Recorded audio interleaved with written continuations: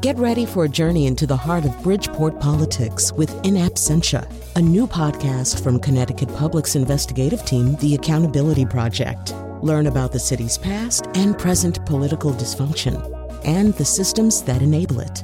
Tune in wherever you get your podcasts. Funding provided by Joe Zimmel and Valerie Friedman.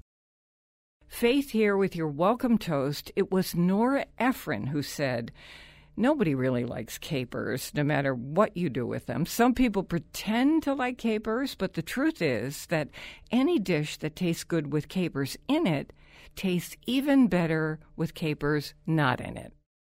Feeling kinda tempted and I'm pouring out the truth.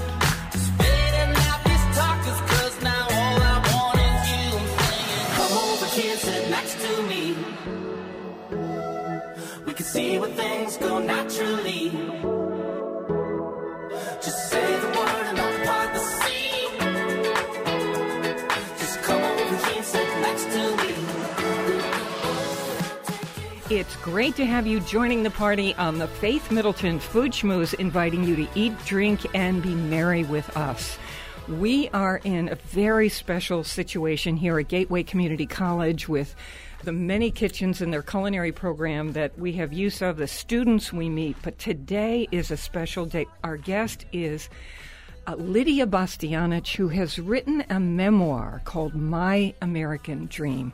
Welcome to the Food Schmooze party. Thanks. Beautiful to be here again and schmooze with you. I know, exactly. And Chris Prosperi, senior contributor on the show, my buddy, senior producer Robin Doyen-Aiken is here. Lydia knows so much about Italian cooking, how to teach the rest of us that it's hard to describe this PBS television chef, restaurateur, cookbook author. But after a very long time of following her and learning from her, as many people have, I can define Lydia in two words. I was thinking about this very carefully, and that would be living treasure.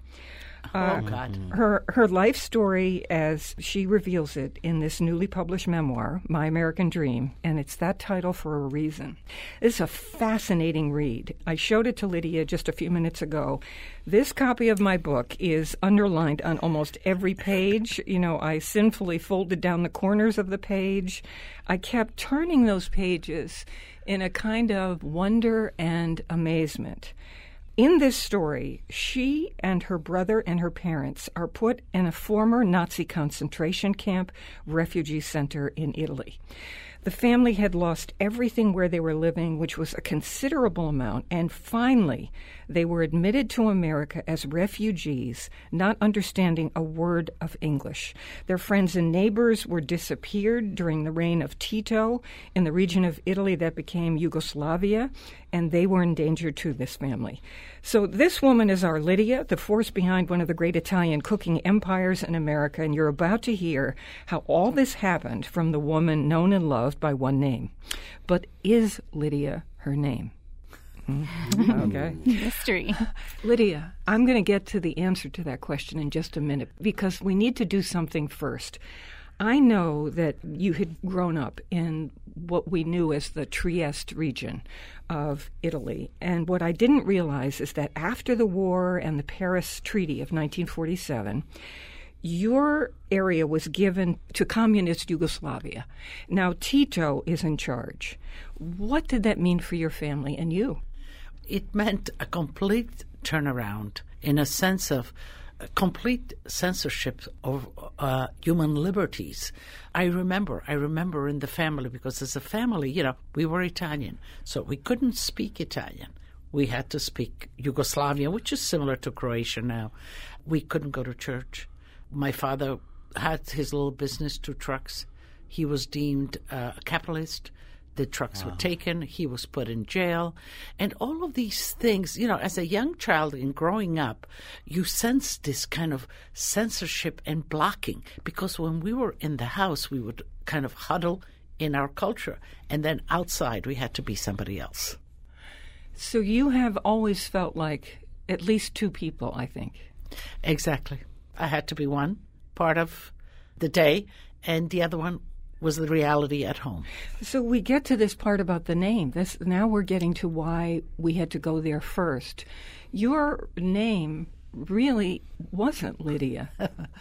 My name is Juliana. My mother, my brother, my cousins, till this day call me Juliana, and I respond to it.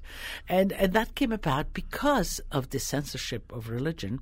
My mother had her sister, whose name was Lydia, kind of sneak me out of the hospital and take me and baptize me and bring me right back to the hospital. And they brought you in a sack, right? Hoping you wouldn't cry? Yes. They certainly, I'm sure the hospitals weren't as controlled as now, and people knew each other. But nonetheless, she took me to the church, I guess, and baptized me. But she chose to put her name first and the given name by my mother second. Oh. So I was Lydia Juliana. And it only, she never told anybody, it only came afloat, if you will, when my mother brought me to register for school. And that's when they realized that, well, she's not Juliana, she's Lydia. And then my life as Lydia began, in a sense. You see, Chris, how this reinforces this idea of having to be. I mean, maybe in life, in many situations, we all have to do this. We have to be many people. Yeah. But this gets me to identify with lots of immigrants who are running from something. Yes, yeah. And when I think about it and I see today's situation, I can really empathize with the youngsters especially, because I remember as a child, you are frightened, you are lost, you're looking for an anchor, you're clinging to your parents because that's your unity, that's your strength. So I can really understand the sentiments that are going on, and I really feel. Your family decides to leave because it's getting more and more dangerous. And so you finally make it to Italy. Well, you and your brother and your mother do. Your father stays behind, and he whispers something in your mother's ear, and you remember what that was. Well, the idea was that since the borders went down and some of the family was left in Italy, and we were caught in Yugoslavia, that we would go and visit supposedly our sick aunt in Trieste. But they wouldn't give the visa to the whole family because they knew that the family wouldn't return. So my mother, my brother, and I got the visa, and we went to Trieste. My father had to remain as a hostage.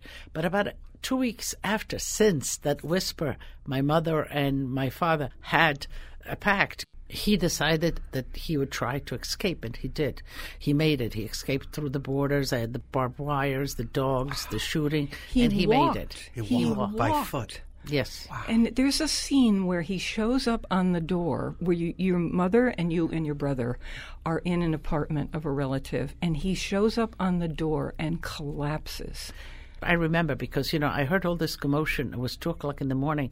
I was frightened as a child, and so I jumped up and I saw, and he was on the floor, but he was also all muddy. He was full of mud. He told this story later that he had scent dogs following him, and there was a puddle of mud, and he rolled into the puddle of mud so that he would cover the scent so that the dogs would lose him. At the end, he was all wet and muddy when he collapsed at the door. Before you left for Italy, and you think, as I'm reading your memoir and just astonished, as I said, with every page turn, I think, finally, they're going to head to the ideal place, because your childhood, before Tito came into power and this whole totalitarian regime, your life was really idyllic. It was, and it was also, it extended into part of that communist kind of situation because, my mother was an elementary school teacher, but she put my brother and myself in Grandma's hands. She took us away from the city and the watchful eye of the secret police. And that, for me, was, I think, where my essence for food and love for food was born. Grandma, she raised the food for the whole family because food was scarce. And there we had chickens, we had ducks, we had goats. I remember milking the goats with Grandma. We had pigs every November, the slaughter, the prosciutto, the sausages. The cherries. The cherries, springtime, absolutely. The apricots thereafter, the figs in the summertime. Grandpa made wine and olive oil, just enough for us. So in that kind of formative stage of my life, I was very much about food. I was like a little runner for Grandma. We would go and harvest the peas, the favas, the potatoes. I mean, I would help Grandma actually pull the potatoes out of the ground. She would hoe it, and then we would collect it. And I remember the potatoes in my hands being nice and warm. And then I was a helper in the kitchen, making the pasta, kneading. She would put a little step stool for me, and I would kind of knead with her. When we escaped to Italy, I was not fully aware that we were not going to go back. Once I saw my father, and I said, oh, this is a reality. But I hadn't said goodbye to my grandmother, to my friends. And so something unfinished was with me. And food was that connect. Wow. So I know your grandmother was like a mother to you. Oh, absolutely. I could feel that.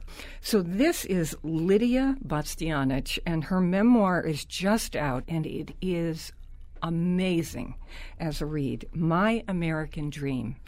And it takes you through the beginning all the way up to what I call the empire, the Bastianich empire now in the food world. But it's just astounding that this lovely, incredibly talented person we see on TV has this history. It's just amazing. So I think, oh, at last they have made it to Italy. Now, here we go. And what happens, this is where you'll see all the underlinings in the book and stars and exclamation points. You were put into a place that was a Nazi concentration camp in Italy, and you could still see the lines of the crematorium. This is where they put you as a refugee. Yes, San Saba. San Saba is a camp outside of Trieste. Now it is a museum. Coming to Trieste, we were given a visa. Visa has an expiration date, and my father had no papers. So we came back into Italy, and being afraid that we are going to be repatriated because if you were caught, we would go back. So my parents were quite afraid. And they would have been either killed or horrible labor in prison. Yes, yeah, exactly. And so they decided that after my father got a bit better, that they would go to the police station and say there were quite a few immigrants in Trieste. Trieste was a city of a lot of transfers. And the police said, you need to go into a camp. You need to register. You have no papers, even though you are Italians, because we didn't have any Italian papers at the time. And we went first in a quarantine, and then all the interrogations and health and delousing and all kinds. As a young child, that really affected me because even we were divided as a family. My father, the boys, the men. My father and my brother were separated from me. I thought I would never see them, and I was devastated. For 2 days, I would look out of this kind of barred window, hoping to see them. And so it was a dark period initially. And then softly, they gave us this space. They had a whole floor where families were. There was a floor for single women, and there was a floor for single men. And the whole area was divided into little cubicles, if you will, of family dwellings. With blankets, divided by blankets? Blankets or cardboards and you had this kind of squeaky opening door, but you heard everything because it wasn't, it's like a bathroom stall. It was kind of a bigger. And when is this? This is in 1956. So the war's over, and it's still, because war and communism really permeated Eastern Europe. Sure. And that part was that. And people were escaping. There was a big exodus.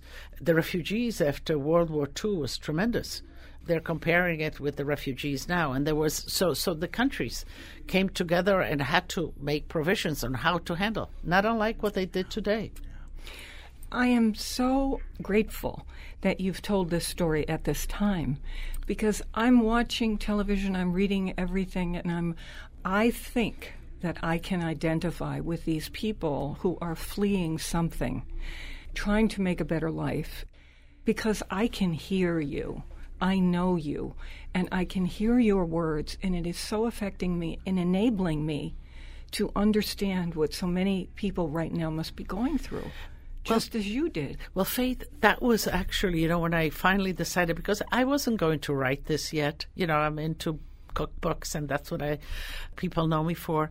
But I was encouraged. I was encouraged by the editors and the publisher that my story can maybe go parallel with what's happening today, and people know me, and it's a story that I lived and ultimately survived and ultimately really made a great ending to it. So there's hope. Yes, there's such intimacy about this story. I think that's what I was trying to get to, and so I really am taking in the details. And we should never forget. We were there once, how many years ago, and here we are again. Yes. We should have our arms open. Well, yes. Here's what I'm going to do. I'm going to take a break because you can't believe where this story goes. The story of Lydia Bastianich, who's written a memoir, finally the story of her life. Who would know that this person standing there on all these PBS television shows, giving us all these cookbooks, teaching us all these years, that this is what happened in her life, all the more astounding. More conversation ahead here on the Faith Middleton Food Schmooze with Lydia Bastianich. Don't go away.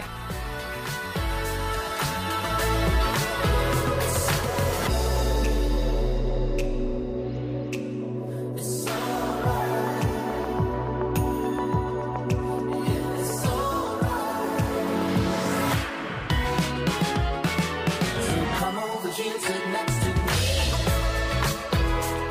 We can see where things go naturally. Just say the word and I'll part the scene. Just come over here and sit next to me.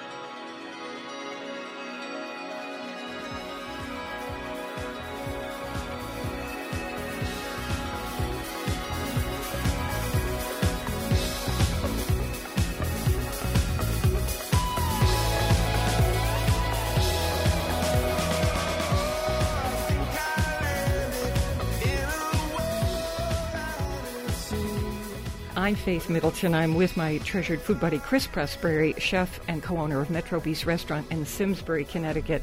And I would say now, a lot of people must feel this if they've read this book, with my treasured friend, Lydia Bastianich. It's the most amazing, most beautiful, affecting memoir. Thank you so much for writing it.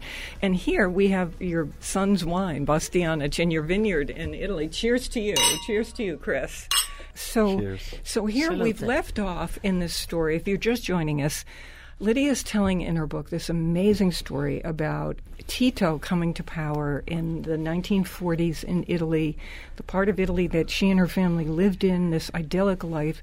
It's just given in the Paris Treaty to Yugoslavia, communist, and they decide that anyone who isn't communist is bad, and people are being disappeared and murdered, and it's just an astonishing story. So they escape. When they get to Italy, the family, they're put into a concentration camp in Italy, San Saba, which was a former Nazi concentration camp and crematorium.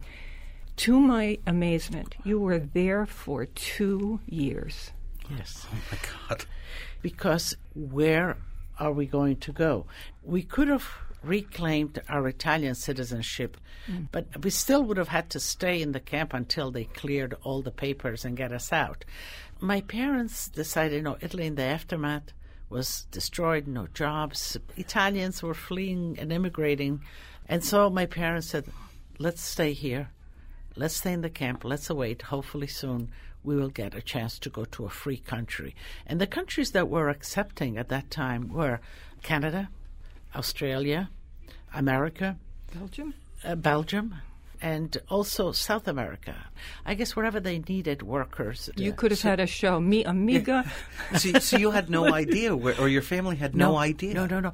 You asked for an application, and the first choice for my parents, for us, was America, of course. And you wait for the response of who will accept you. Belgium, I think, responded first, but my mother didn't want to go to Belgium because they were taking immigrants there because they had the mines. And there was a big accident. A lot of people died in the mine in those times. And so my mother said, no, we waited this long. Let's wait a little longer. And then ultimately, Dwight Eisenhower was the president. That was 1958. Wow. And he opened immigration for communist fleeing refugees, of which we were. We hear that refugees today get interviewed and have to go through quite a lengthy process, but that doesn't really mean anything to me. When I read how they interrogated you, the Americans interrogated you to find out if they thought that everything was right with you physically, that you would fit into society, that you had a good chance of making it. And also politically, that I guess my parents didn't have an underlying communist spies or something. So that we were vetted thoroughly, health-wise also. And when we were deemed clean politically and physically and whatever, we finally were allowed to come in. So imagine this family on a plane flying to America and the wondrousness of that, especially for you and your brother, but not to mention your parents. But then there's a scene in your book, it's called My American Dream, where they set you up on that very first day. Now, they come to New York City. Okay. Can you imagine that? A look from this little place coming into New York City and thinking, what in the world? And they put you in Midtown Manhattan in a hotel called the Walcott? Yes. It was amazing. So we had nobody in America. It's not that we had family waiting. So the Catholic Relief Services and the Catholic Charities and the Red Cross were responsible for bringing us here, paying our trip. But there was about 50 family. I remember they came with a yellow bus. At that time, they didn't realize, but it was a school bus.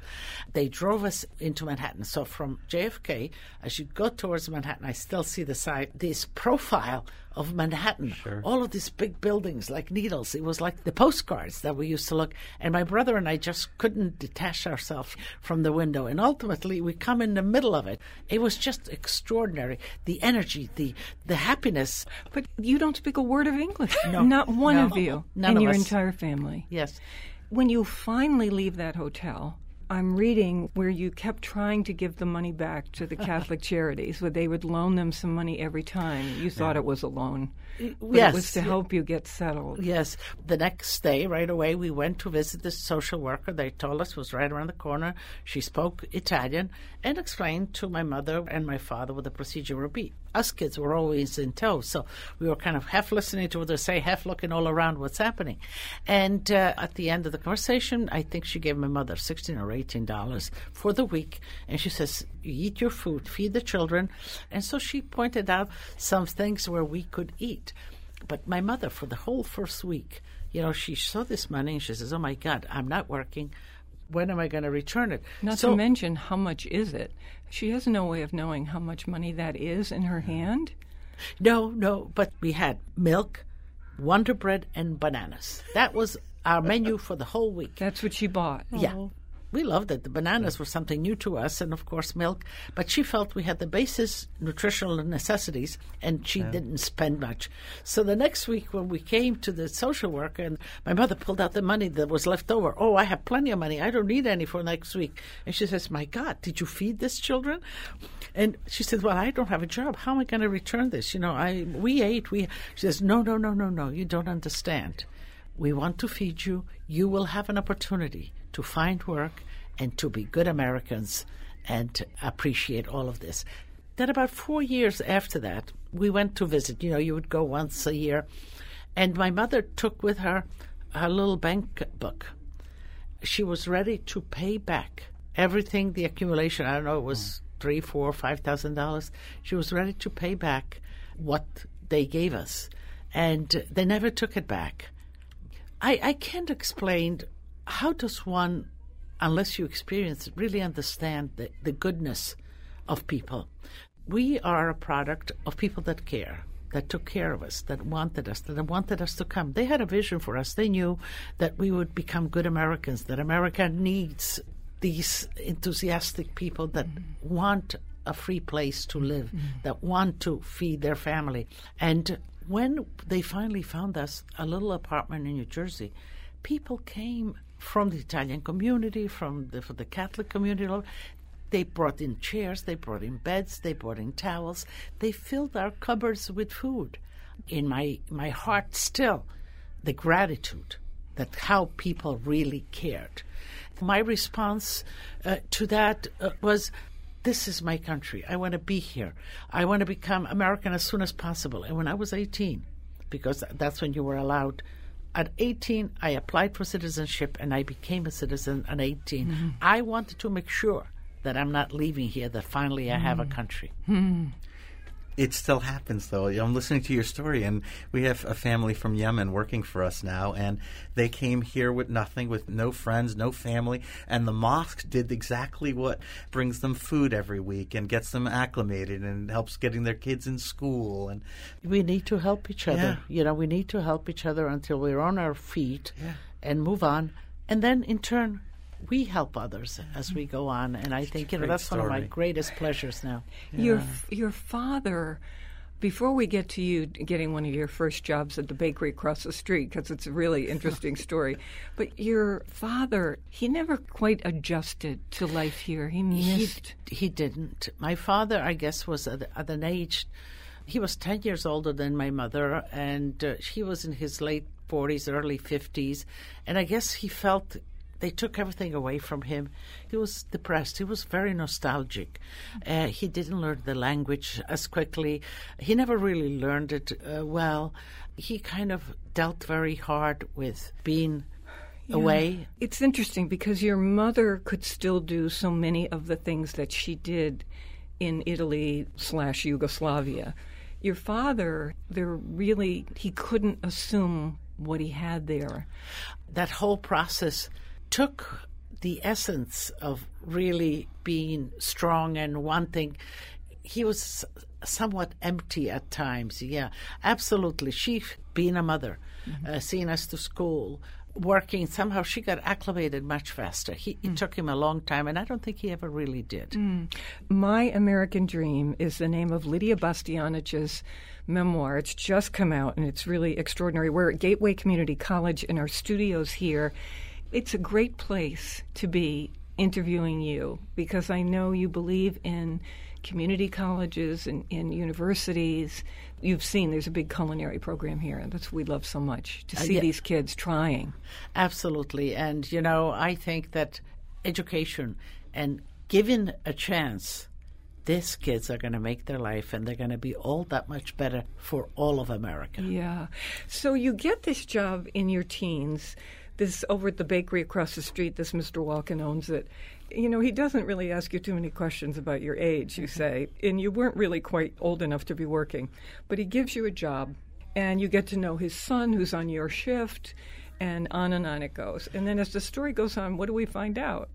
Well, I was 14, but I was a big girl. 16, I lied, and they took me on. He was a German immigrant, but settled. He had all three boys working there. There was three brothers, and of course Christopher. Christopher Walken. We're still friends. He comes over the house, he loves to cook. By the way, he's a good cook. He's a good cook. I'm mad about him. I think he's just the most extraordinary actor, and I just like him. I remember hearing somewhere that he loves to cook. He does, and so I became really, really interested. I loved it that he was in your life. He lives in Connecticut. Yeah, I know. That's what I hear. Well, maybe there's a property next door. Going in for dinner? I need a really good cook next door. Okay, so how does it happen? You marry a man, you have children, you were at Hunter College, and you get it into your heads. You're just now making it. And you say, we need to open a restaurant. And, I had my head in my hands thinking, well, I know how this story ends. Yeah. What's the real beginning? Well, it wasn't, as much as I loved food, that's not what my focus of the future was. I met my husband, Felice, who was also an immigrant from Istria, and he came here single. He made waves in the restaurant business. He worked his way up as a waiter and then a maitre d', and he ultimately wanted to open his own restaurant. I think that's part of what brought us together also was the food. He was looking for partners. I said, you know what, I will help you. And so in 1971, he comes up with this little restaurant in Forest Hills, Queens, and it had 9 tables. It was a French restaurant, and we just took it over. And I certainly wasn't a chef. I loved cooking. I knew my Italian things. He was expert with the dining room. We hired a chef, an Italian-American chef. And, I realized, well, I better get some training. I went in the kitchen and became the sous chef. Wow. And for 10 years, which we had the restaurant, I worked alongside this Italian-American chef. And that's where I learned all the Italian-American food and hence, the books. What did you think at that time? Because this wasn't, if you go to Italy, this isn't this was what Italian-American food came to be as all kinds of Chinese American and because these are the ingredients you could get. Exactly. So it was very different. It was not a food that we ate at home. It had the Italian undertones, but it was different. And then I said, I got to find out more about the food. So the big first influx of Italian immigrants was at the end of the 1800s. And they were from 3 regions, from Sicily, Campania, which is Naples, and Calabria. And the basis of the Italian-American food is in those 3 regions, the peppers, the tomatoes, the garlic. And you can imagine that these immigrants came, they brought with them some dry herbs and things like that, but they couldn't bring much, and they started cooking. But they didn't have the traditional ingredients. So they cooked out of their memory the recipes that they knew with the ingredients they found. And a whole new cuisine was Italian-American is born. Yeah, and believe me, I love it. Yeah, I do love too. that. Who doesn't? Not just the real thing, but it's I a love valiant it. cuisine. It's a story of adaptation, but it's a good cuisine. Yes. What was the key to, why was that little tiny restaurant, what was it called again? Bonavia was the first one. Bonavia. Chris is grew up I'm in from Forest Hills. Hills. I don't know where it is. 67th Road, right on Queens Boulevard. Oh, my gosh. So I know exactly where it is or where it was. So what was the key to the success of this little tiny place you two opened, do you think? I think there was just the genuine philosophy of making it feel just like our home, an extension of our home. Good food, abundant food. Did you give the free Prosecco then when you would say, hey, come have a glass of Prosecco on us? We did a lot of different tastings, Then I got cooking, and I cooked regional. We made polenta. We had friends hunters. They would bring venison. Sure. We cooked the sauce. And you could do that then. Oh, yeah, you could totally. serve. Yeah, those not anymore. But we would bring they would order their meal, and next to them a little plate of polenta and venison, and we would charge them. Say, just taste this. You'll like this. And we did a lot of those things because we were anxious for the people to really get to know us and to know, the Italian food or where we come from, in a sense. And maybe all of that was just this kind of openness to hospitality, to having our customers and feed them. And so there were lines, Chris Prosperi, on the sidewalk to get into this place, and that just kept going. And then, of course, in the book, there's the point where they decide they're going to open another one. Wow. And I'm saying, no, you're a big hit, just as it is. Well, it was tiny. It was tiny, and we enlarged it a little bit. And I guess, that's when the energy of accomplishment, of business, and so on, the opportunity is there. And we took it. And in 1980, we sold both of those restaurants, and we opened Felidia in 1981 on 58th Street. And you know what? Yes. Wait till you hear this, because this is the restaurant that almost broke them. Yes. They almost went down. Whoa. Oh, yeah. A hair's breadth from that. We love the local, and we hope you will support your local food growers and food makers. We'll be right back with Lydia Bastianich, our special guest.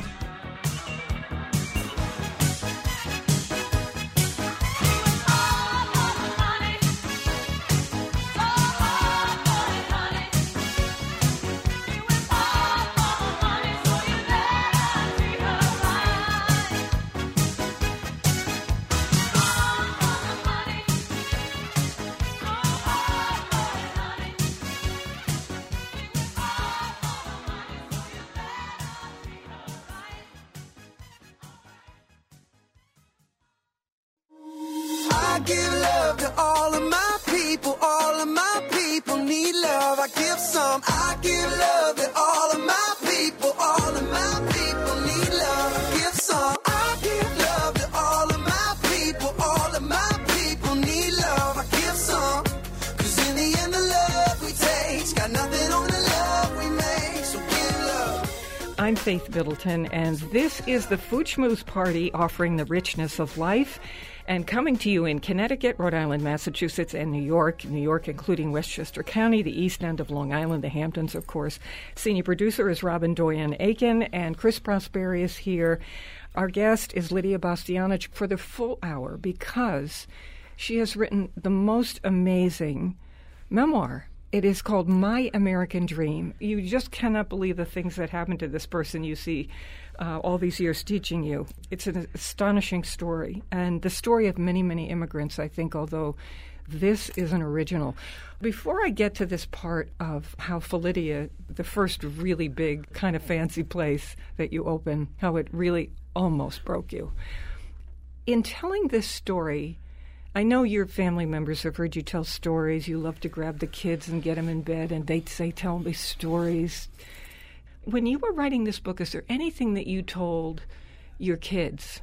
Did they say, I didn't know that? Many things along the way. My grandchildren, I have to share this with you, Faith. My grandchildren's age is from 15 to 21. And we were all together for Easter.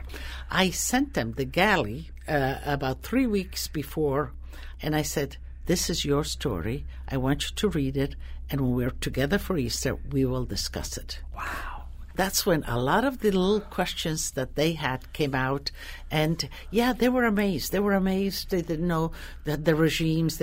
Grandma, you lived through that. Grandpa was in prison. And all of these things. There's a lot of things, sometimes kids don't take in. But as they reach a certain age, then they realize. Did you have to revise anything? Did anyone say, I did not do that? Well, let me tell you, this was really a close collaboration of this book. My daughter, Tanya, who is wonderful, she's an art historian, but she's a great researcher and all that. And then I had help in writing it also. Lisa Pulitzer was actually her name. And the two of them kind of set up a map for me, a chronological map of my life. And then I filled it in with all the emotions and my stories. But in doing that, my mother, who's 97, she still lives with me. Wow, she's part of it. Every time I had my doubts, sit down, Grandma, what happened here? What happened here? My brother, Franco, back and forth. My cousins, I went back and forth. I just wanted to make so sure. Because sometimes memories, especially if you have a strong emotional memories, can take you maybe astray. We were very conscious about being on the truthful target or the path. So Felidia is the first, I wouldn't say real restaurant, because I love these little ones that you start with. I just think, oh, what a dream. But then this is the first. We're talking professional. Now you've got to compete with other people, not only in the country, but maybe the rest of the world. This is going to be a big deal. And you, for all the reasons that happen, cost overrun, the foundation's not right, on and on and on. You almost go under. You're borrowing on the house. Everyone's a wreck. People fall into depression. I mean, it's a terrible, terrible thing. And then it opens. And, I'm holding my breath. Even though I know how this ends, I'm kind of holding my breath to see, does something bad happen here that I don't know about? What was the key to it really taking off? Was it the New York Times review or your whole family pitched in? Everybody. Your father was refinishing chairs. Wow. We had no resources left. It was almost back to square one as immigrants. I said, okay, you almost ran out of food. And, sometimes you think, oh, my God, did I want too much? Should I have stopped at some place? There was no food. Actually, we would cook for the workers so that they would work extra hours. My husband worked in the city in the restaurant. So that was his dream. He wanted to come back to the customers that he remembered, and they said, oh, Felice, you got to come back to the city and whatever. And that was the restaurant that I became the chef. So, I had a lot at stake. Wow, yeah. And that was the restaurant where I decided, okay, if I'm going to be the chef, I'm going to cook the food that we eat at home, the regional Italian cuisine of all the 20 regions of Italy. But there was a lot of unknowns. The building was an old brownstone.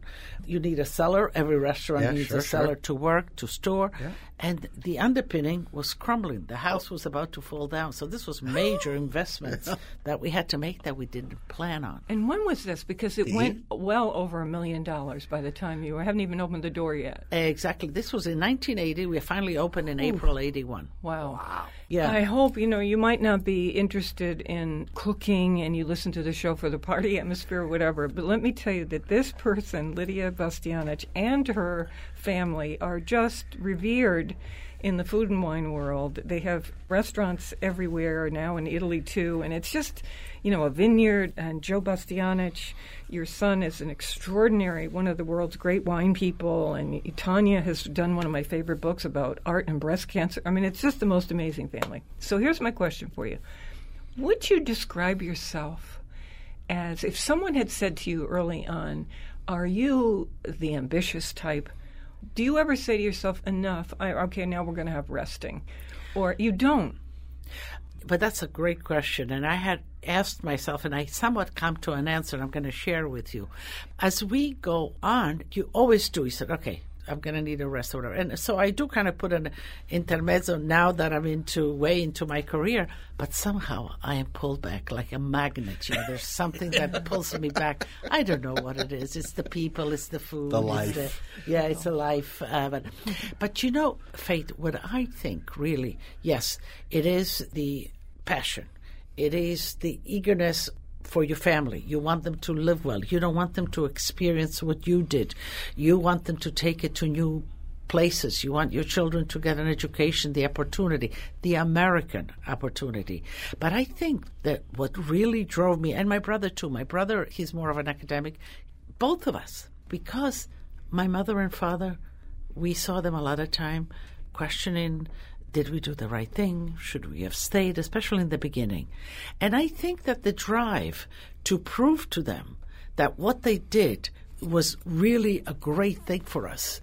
And my father kind of left us in the middle of the success. And I'm always sorry, he never saw Felidia open. But he was such a great part. So I think, Faith, that my drive is to bring them the comfort, the sacrifice that they made was worthwhile. And they were part of the winning. Till this day, my mother is as much part of this success as I am and my whole family. Yes, I think so. After reading your story, I think so, your mother.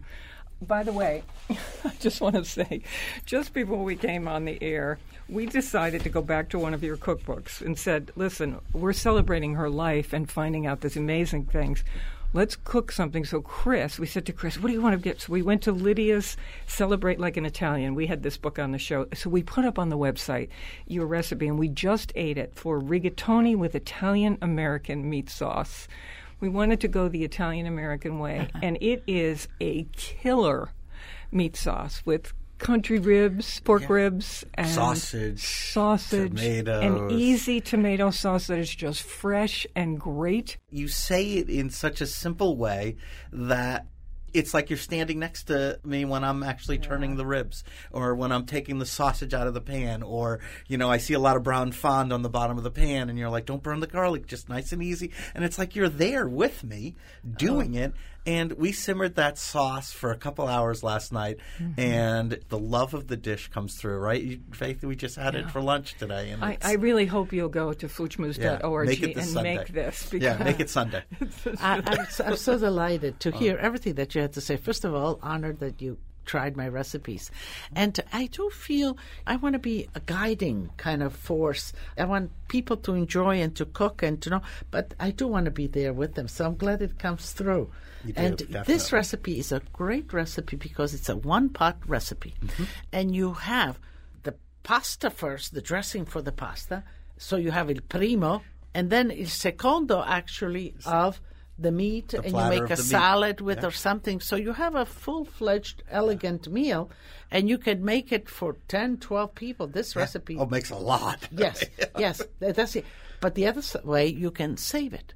Save some meat in the sauce, put it in the freezer, and you can have 4 subsequent meals. Yes. So this recipe has wine in it.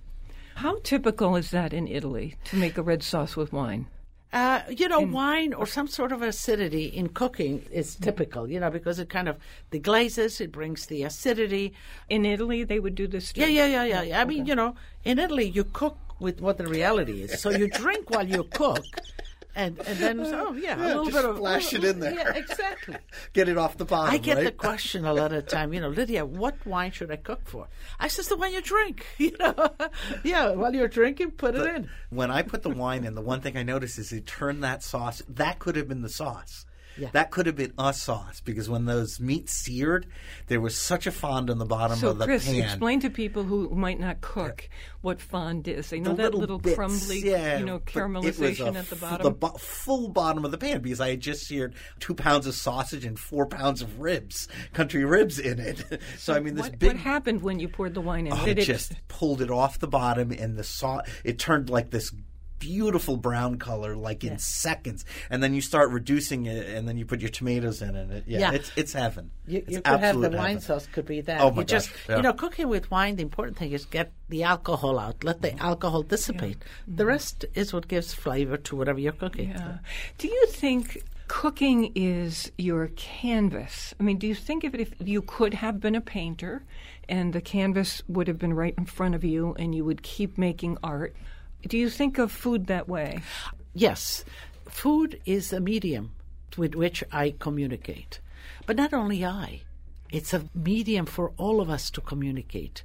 Food is the ultimate equalizer. We all need food. We all eat. I don't care what race, creed, or wherever you come from. And that kind of unites us. So being at the table and offering food with somebody or sharing their food means the actual acceptance of that connection. In your book, there was one thing that I laughed at, and that was, how farm to table, it's become very precious. Sure. And of course, this is how we started in America, because, well, of course you would start there. And then it went away. Now everyone's trying to bring it back, and it's become, in some circles, a kind of precious thing. Here you are from Italy, where it was real farm to table out of necessity. You get over here, and what enthralls you but the Duncan Hines cake mixes on the aisles of the markets that you were in? It still makes me laugh when I think of it. It's a great period. And I when I shop and I look at those boxes of mix, I still kind of laugh. But at the time, they were splendid. Here I was. The 70s, right? Yeah. I was a 12-year-old cooking because Mom was working late, and she would have everything ready for me. And I discovered this box mix, and it wasn't expensive. No. And you bring it home, and you put an egg or some butter or some milk or whatever. You put it in the pan, and voila, it puffs up into this delicious cake. Every night we had recipe. I felt great. It was kind of an immediate success for me, I can do. And so I continued, and I enjoyed it. I mean, it was a period. And it was my way of getting to know America and to be American. At one point, frozen dinners. Yeah. I know. You thought that was the greatest thing when you could afford to get one. Yes. And I had to work. My mother wouldn't buy me because she said, for that money, I can feed all 4 of you for dinner. So I remember we had this pull-out tray, It was taken off the street someplace. Somebody had thrown out, and we fixed it. My father fixed it. And I had this sort of TV tray. Oh. I bought myself this dinner, frozen dinner. Yeah. I reheated it in the oven. Yeah. I put myself in front of the television, and the tray. I ate with the tray. I ate a TV dinner, and I watched the show, and I says, I'm American. That kind of, as a kid, that made you American. I felt very part of it. Oh, my gosh. I just want to close by saying just one observation, that at the age you were at that time that you discovered the cake mix, is when girls typically, hormonally, things are going on, and girls start to what we call lose confidence because they're being flooded with hormones. Boys, the opposite. They become super confident. And so girls can get pushed back. And at that moment, you were having success with those Duncan Hines cakes.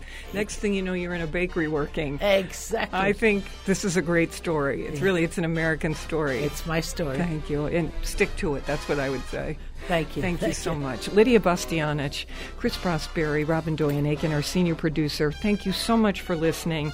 We're on Connecticut Public Radio Thursdays at 3 and Saturdays at noon. Weekdays, listen for my 60-second food schmoozes. Never eat more than you can lift. In New Haven, I'm Faith Middleton.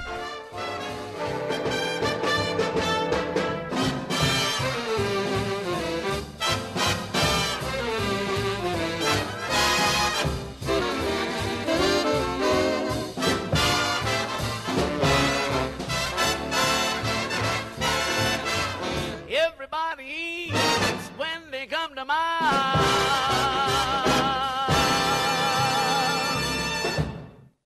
Hey, don't want the party to end? Well, neither do we. Talk with us anytime online at foodschmooze.org.